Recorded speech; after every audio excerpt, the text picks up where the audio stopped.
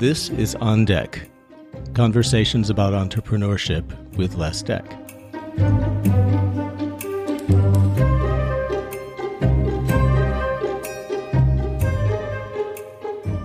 A couple of weeks ago, I had a chance to sit down and have an interview with Leo Bottari. Leo is an award-winning author, speaker, and learning facilitator. Some of the books that he's written are Peer Innovation, What Anyone Can Do, and The Power of Peers, and they're all terrific books. Leo had some great thoughts for us on our post-COVID world and leadership change, and also the productivity conversation of shall we bring people back to the office or can we allow them to continue to work remote? We discussed the role of coaching versus traditional management and what young workers are really expecting and the value that they bring. Enjoy. Welcome, Leo. Good to have you here today. Les, it's great to be here. Now we get to have one of these conversations with a whole lot more listeners this time. It'll be great. Yeah, there will be more listeners for sure. So I looked over what you've been thinking about recently, and I noticed a blog on leadership change, what's the same and what's different. And that might be a good place to start. Yeah, I think it really is. You know, it occurred to me when I was looking recently at the 6th edition of the Leadership Challenge, written by Jim Kouzes and Barry Posner in 1987. And that book was based on a number of years of research where they essentially asked leaders, what were you practicing as a leader where you felt you were your best self as a leader? And these 5 exemplary leadership practices kept coming up over and over again. It was modeling the way, inspiring a shared vision, challenging the process, enabling others to act, and encouraging the heart. So there they are, laid right out there in 1987. Then you have a 2nd edition, a 3rd, 4th, 5th, and 6th. Exemplary leadership practices have all stayed the same, but they've been contemporized, of course, with stories and all of that kind of bring it into something that when someone reads it in 2022, it feels, in terms of the examples and all that, it connects. The interesting part, though, is when I'm in CEO group meetings, for example, and you have many CEOs, many of whom are baby boomers who are thinking, I just don't understand the millennial generation. I don't understand Gen Z. I'm not getting all of this and what's going on. And what's fascinating, and it occurred to me that the fundamentals of leadership really haven't changed since Jim Kouzes and Barry Posner wrote them in 1987, and I think well before that. What has changed, though, I think, is how people want to be led.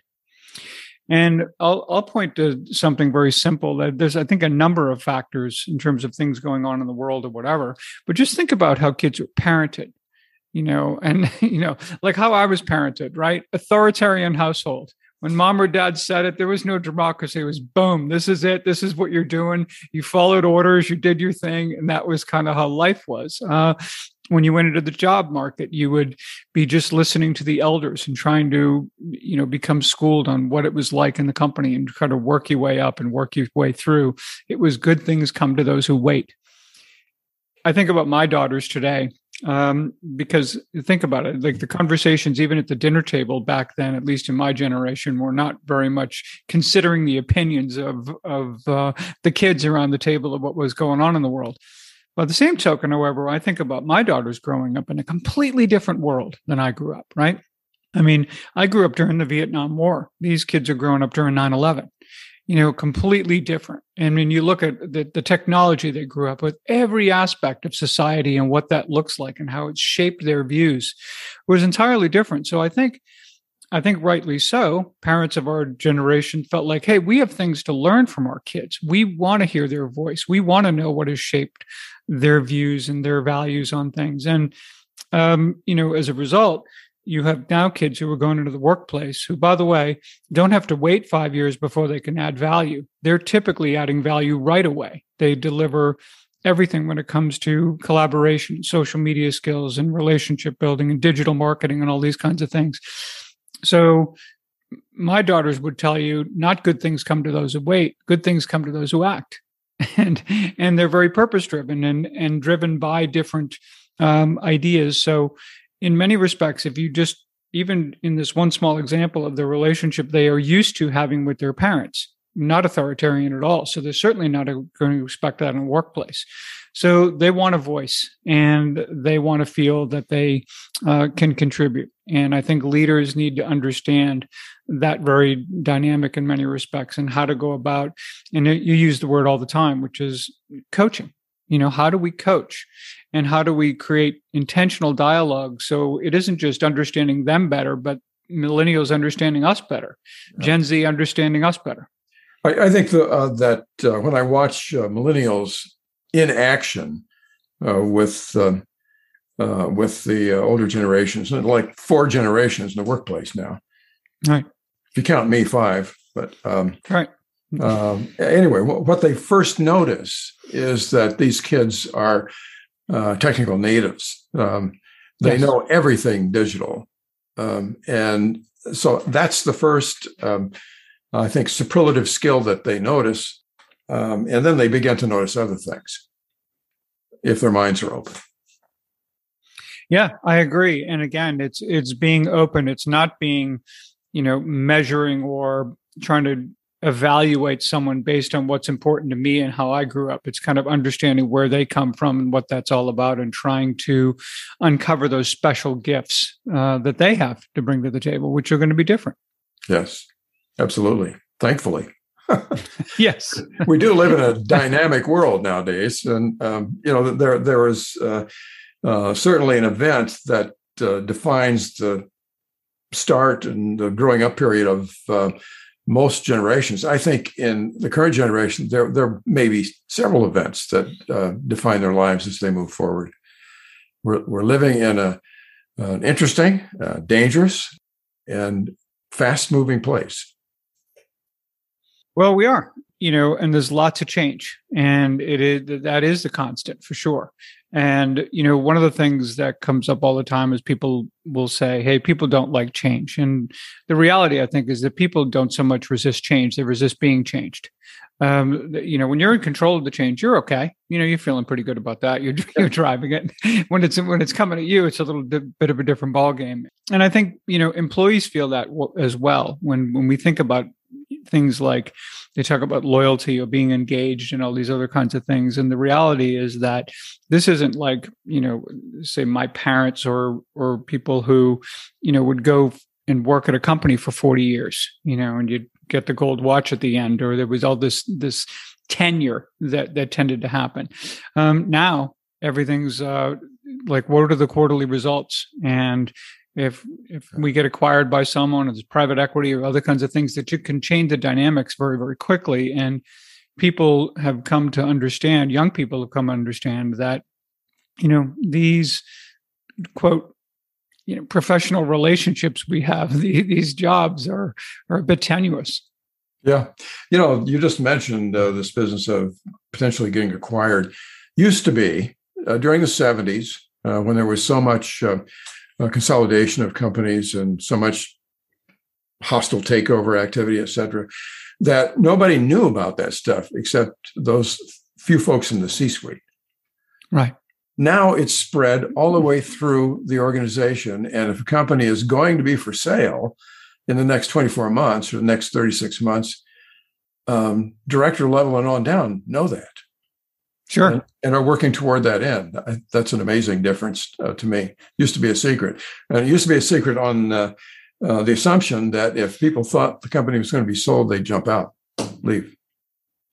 Yeah. And the other thing is people who in today's world believe they can keep a secret or believe that things are going to be secret or that's not a great strategy. So you've got to lean into that a little bit. Exactly. Yeah. Okay. Very interesting. And I'm noticing that change myself, that people want to be coached. And you mentioned a while ago, they want to be coached in their own way, in different ways that they prefer. I'm trying to make as many coaches as I can, not professional coaches, people who know how to employ the fundamentals of coaching rather than management. I think management is going to leave a lot of people at the altar. The precepts that we used to think about management, and also about evaluating performance are going to be wholly different very fast. Yeah, that's true. And by the way, I think the coaching model you're talking about, here's another example, kind of plays into what we talked about too, in terms of how leaders want to be led and what their experiences are. It's less of an authoritarian model in school than it ever used to be, right? It used to be that the teacher would get up, they'd lecture, you take notes, you take a test, you write a paper, you do these kinds of things. And it was very much a student-teacher relationship, right? Collaborative learning would have been called cheating, essentially back, X number of years ago.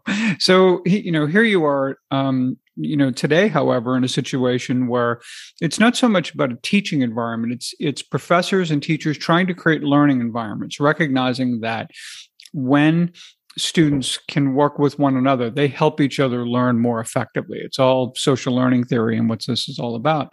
So I think they are used to this idea of learning environments and being coached as opposed to being told. So I think that I think leans heavily into what you're doing and how effective your work is in organizations when you can get people to create those learning environments and be coaches and just ask great questions and let people kind of come to their own understanding of things sometimes can be really remarkable. I'm sure. Well, we're going to notice more change as we go forward. Brings up speed and this 159 challenge that I know that you're well read on. And so would you just go through that with us and explain what that's all about? Yeah, it was the INEOS 159 challenge. There's a documentary. I travel a lot and I'm looking at the free entertainment on the plane. And there was a documentary called The Last Milestone. And it's the story of Eliud Kipchoge and his work with the INEOS 159 challenge. Now, Eliud Kipchoge is the world record holder in the marathon. I believe the time is like 2:01:39 under race conditions.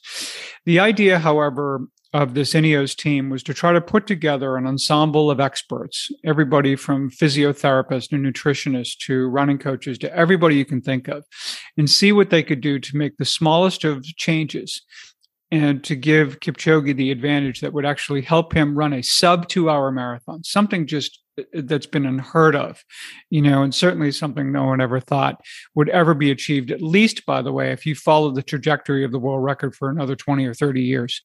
So here it is. They create these conditions, and Sir Dave Brailsford is the CEO of this initiative.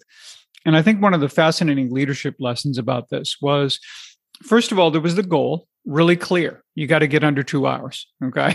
The purpose, however, was bigger than that. It was basically to tell everybody, no matter what walk of life you come from, no matter what vocation and where you work, we're going to show you what is possible. We're going to look and get you thinking about human potential in an all new way, right? By breaking a record that people thought clearly unbreakable. And sure enough, they go through the whole process. It was 1:59:40. He completes the race. But one of the things Sir Dave Brailsford did as a leader was he was clear on the goal and the purpose. But what he did was he went to every single person on the team. And again, more as a coach than a CEO. And he would ask them, what is it about what we're doing here that connects with you personally? He believes that, hey, this whole notion that there's no I in team is ridiculous. Of course, there's an I in team. There are people, they're all individuals. They have their own desires and cares and things that inspire them.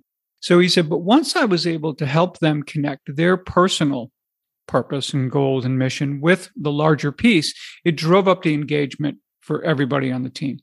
And I thought that was a particularly powerful lesson when we think about team dynamics and coaching and working together, and sometimes doing so where if each of us can just be a little bit better in our area, not big stuff, just a lot of people doing a lot of things just a little bit better, that what's possible is just rather extraordinary. So if people haven't seen the documentary, The Last Milestone, it's certainly worth watching. And then the INEOS 159 Challenge website will give you all of the information regarding the various leadership lessons and all that are with it. And I just felt it was an extraordinary example, and something that I use, by the way, in the certification program I just ran for peer innovation. I used that particular case, and I would ask and I would challenge the people who were taking the course to connect all of the peer innovation models with what Brailsford did. And of course, it overlays beautifully with everything that goes on there. So it was a fun exercise. Tell us a little more about the peer innovation certification, Leo. I wanted to try to participate in that. I was into something else at the moment that you were doing it, but go ahead. Yeah, it was great fun. It was basically a 6-week program, just about an hour and a half to 2 hours per session. We had 9 people in our first cohort from 4 different countries, and their goal in many respects was they were all coaches and they did a lot of individual coaching. And what they wanted to do is be able to come into companies and not just coach individuals, but be able to help their teams. So peer innovation is a way to do that. Now, there's a lot of team building programs out there and all of that. Where peer innovation is unique is that, as you know, it comes from, more than a decade of research on CEO peer advisory groups. And the reality, and what's been, I think, revealed time and time again, is what these groups do so brilliantly together applies to high-performing teams as well. So what I've done essentially through peer innovation is taking these principles, built a number of models and frameworks that allow leaders to have very intentional conversations with their own people using a 5-factor framework that really unlocks a lot of what the team wants for itself and how to go about getting what they want, but owning that solution, I think, in a very powerful way. Yeah, it seems to me that the peer group and the power of the peer group is, which we used to think of as CEO groups, where we came from. Leo is a former top executive with Vistage Worldwide. And as many of you know, I was a 16-year chair. And in today's world, not only do we have key groups, which is the second in command, but many of the people that I work with in coaching value their own peer groups, a group of people at a similar level, interspersed with somebody from above and somebody below. Huge power in that. What do you think? No question about it. Back in 1992, there's a great story about A.T.N. Wenger and Jean Lave, who was a cultural anthropologist, and they went to Africa, and they were there to study the relationship between the master and the apprentices. And what they quickly found to be far more interesting was the relationship of the apprentices among one another and how they helped each other hone their craft. Mm-hmm. And this is where this idea of communities of practice came about. That they have this shared domain, if you will. So I don't care if you're looking to be, a bricklayer, an artist, a CEO, whatever, your common purpose for being there, whatever common challenge or chair that you happen to be sitting in, and operating from that place and working with one another. And so you've got diverse perspectives with a common set of values about what it takes to be a good contributor in that environment, and magic happens. And to your point, whether it's a CEO group or a group of key executives who, are challenged to manage up and manage down, if you will, and across. And so for them to be able to share what their world looks like, regardless of what industry they happen to be in, it's eye-opening, because as you well know, we can really get heads down in our own industry pretty easily. And when we see other practices elsewhere that we're like, wow, that's unheard of in our industry, but boy, that could work for us. And by the way, maybe if we did that, it could actually be a competitive differentiator for us. So there's so much to be learned in that regard. Yeah.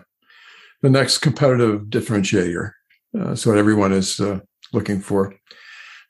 I tend to tell them it's accountability, that the cheapest way to find an unfair competitive advantage is to make sure that you have an accountable culture. In my mind, that's part of peer groups as well. Are you encountering that? Yes. My only caveat would be to define what a healthy culture of accountability looks like. And that isn't to put people in the anxiety zone and not give them a voice and make them feel like they're playing defense every day, as you well know. It's much more about having them enjoy psychological safety, accept personal responsibility for bringing their best, and be accountable to one another in that way. Not only from a, quote, accountability standpoint, but the more we share, the better we communicate, the more we learn, because learning opportunities get lost when we don't participate. So when we do make a mistake, It's okay. We dust ourselves off. We learn from it. We move on. And I think the learning part is important. And there's a great poster, by the way, that I use every once in a while in meetings. If you remember those old posters from Sky Mall, Sure. they're the inspirational posters, and they have these lofty kinds of, beautiful photography and all this. Well, there's a website called despair.com that has a poster, and the word on it is mistakes. And there's like a ship that almost looks like the Titanic that's pretty much vertical. It's halfway down in the water. And it says, some people's lives are often just to serve as a warning for others. And so I think sometimes when we can make a mistake and we can be transparent about it, maybe we're helping someone else avoid that sometime in their life someday. And that's okay. That's an example you don't want to be. You made a really good point about accountability, Leo. It is, I think, one of the least understood mechanisms, and the connotation of the word is bad on both sides. It's I got to be a hard butt on one side, or I have to be vulnerable on the other. And the first thing I do is explain what accountability truly is and how to get there. Not to go off on that tangent, but it's a really good point, and certainly has to do with coaching in every respect. Absolutely. Okay, so I guess I would ask you, with you, what's next? You seem to be moving rapidly in a fast world, and I know that you have taken your sphere of influence to China recently. So talk about that a little bit, and what's next for you. Yeah, we did have the book published in China, which is great. 3 of the people in the cohort that we had for our certification program were from China, 1 from New Zealand, 1 from Canada, the rest from the US. So yeah, we're just trying to bring peer innovation as best we can around the world so people kind of recognize. And I think right now it's particularly relevant, especially as people are coming out of COVID and they're trying to figure out, how do we be productive moving forward? What does that look like? In some cases, you have people mandating that everyone return to the office. In other cases, people are staying remote. They're going hybrid, whatever that looks like.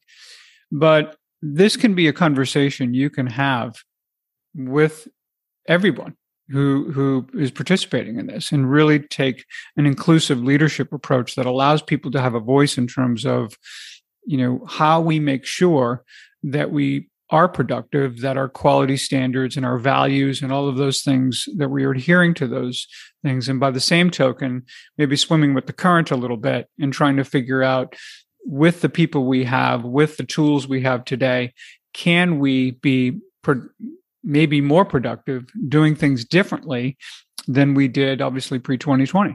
So this is, I think, a wonderful opportunity for people to come together to have a very specific framework about how to have those conversations, which is, I think, what peer innovation really does. Is why it's so effective, and that becomes huge. So the future, in many respects, now is I'm starting to do a lot more work with companies of all sizes. Some, Fortune 100, and others that are small to mid-sized companies who recognize the need for this kind of work. So that's what's next right now. And we're just going to do it what I can. In fact, the demand of it is such that I can't do it all myself, which is why the certification program even happened. It was the idea of, let's see if we can't get other folks out there to deliver peer innovation as only they can in many respects. One of the things that had come up in the program was people would say, it's like the second or third time, module. And they're like, look, we're never going to do this the way you do it. I mean, you created this stuff, right? And I'm like, well, I hope you wouldn't do it the way I would do it. We had someone who was U.S. Navy captain there. We had someone who had international business experience that I've only read about. We had people who, so part of a key initiative in this course was every single module, we had somebody connect a personal story or a personal experience with the work, so they can start making it a part of who they are and not look like it's turning in somebody else's homework. And when that started to happen, and you start seeing people express these models and express this value proposition through their world, it makes it not only more authentic for them, but it also makes it more credible for the client. So it was really exciting to watch that transformation. Much richer experience than Yes. rote learning. That's certainly consistent with what I'm finding as well. I'm changing all of my training programs so that they try to take the best advantage of neural connections. We're always dealing with that hard filter inside of someone's brain that we don't know, and some of which has no language even. It's just based on feelings. And then they modify some information and may bring it back through that filter and actually change the filter, which is what we're hoping to do. But we also know as trainers that something like 75% of what we teach people disappears in about 10 days. Makes it difficult to be a trainer today. So, and stories are very powerful. And the use of other people's stories I find to be the best tool I have. Yeah, this is where the peer learning is so effective. About exactly what you're talking about is when we take in information, particularly if it's any kind of a passive environment. Josh Bersin did a study on this, kind of relying on this idea of I think it's called the Ebbinghaus forgetting curve. So the idea is, let's say we read a 1,000-word article, 28% of it we're going to remember maybe for 24 to 48 hours on average. And then that goes down, right? Then 46% if we read it twice. But if we connect with one another and share experiences and ideas and grapple with the concepts and all, now the number gets 69%. So it's the difference between maybe forgetting 70% and remembering 70% if we engage our peers and talk with one another and make it a part of us. And I think that becomes really essential. Yeah. Absolutely. Well, I'm always fascinated with the way you've taken the peer group and taken it to a whole different league, made a science of it, brought human potential into it. And I guess that's why I keep calling you every quarter to have this conversation. It's been fascinating this morning, Leo. Thank you so much for being with us. I appreciate that very much. And we'll have a return engagement one of these days. Soon, I hope. Well, thank you so much for having me, Les. It's been fantastic. Loved it. Let's hear from you how people can best connect with you, Leo. Where can they find you the easiest? Sure. So connect with me on LinkedIn is one way, LeoBottary, or you can go to leobottary.com where you'll get everything you would ever want to know about peer innovation, along with a lot of the work that I do.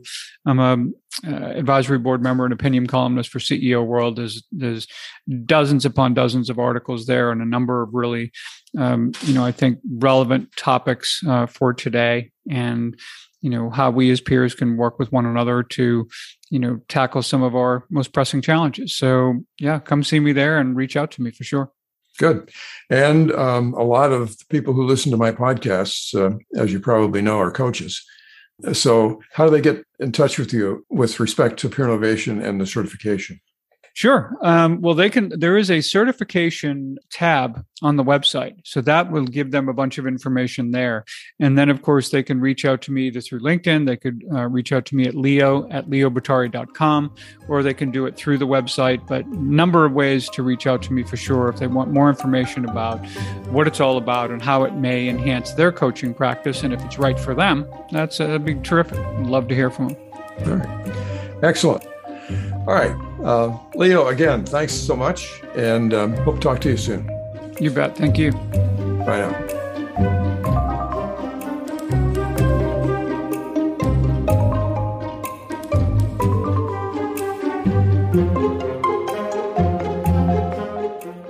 This has been On Deck with Les Deck. Thanks for listening. In each episode, we uncover wisdom you can use to grow your business.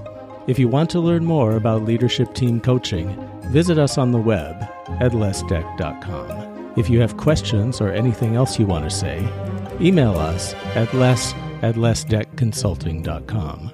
Don't forget to click that subscribe button wherever you get your podcasts. This is a Les Deck production.